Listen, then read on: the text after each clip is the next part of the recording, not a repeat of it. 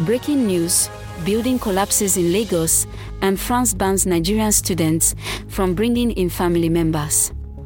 This and more are the latest news developments in Nigeria.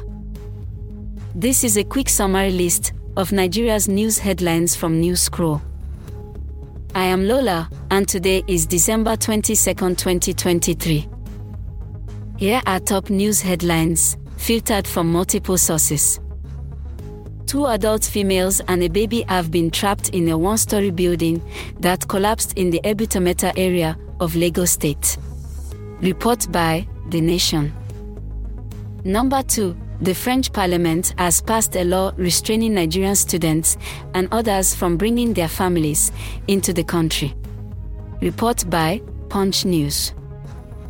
Our final 3 headlines are as reported by Nairametrics, Legit NG, and the Cable NG.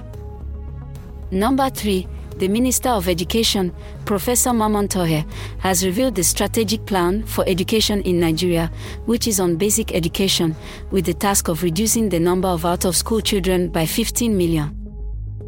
4. Air Peace has responded to multiple complaints about its fares, alleging that the airline charges higher tickets on eastern destinations.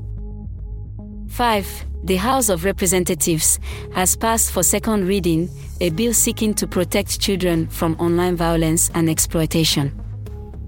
This rounds up the news updates in Nigeria via News Scroll.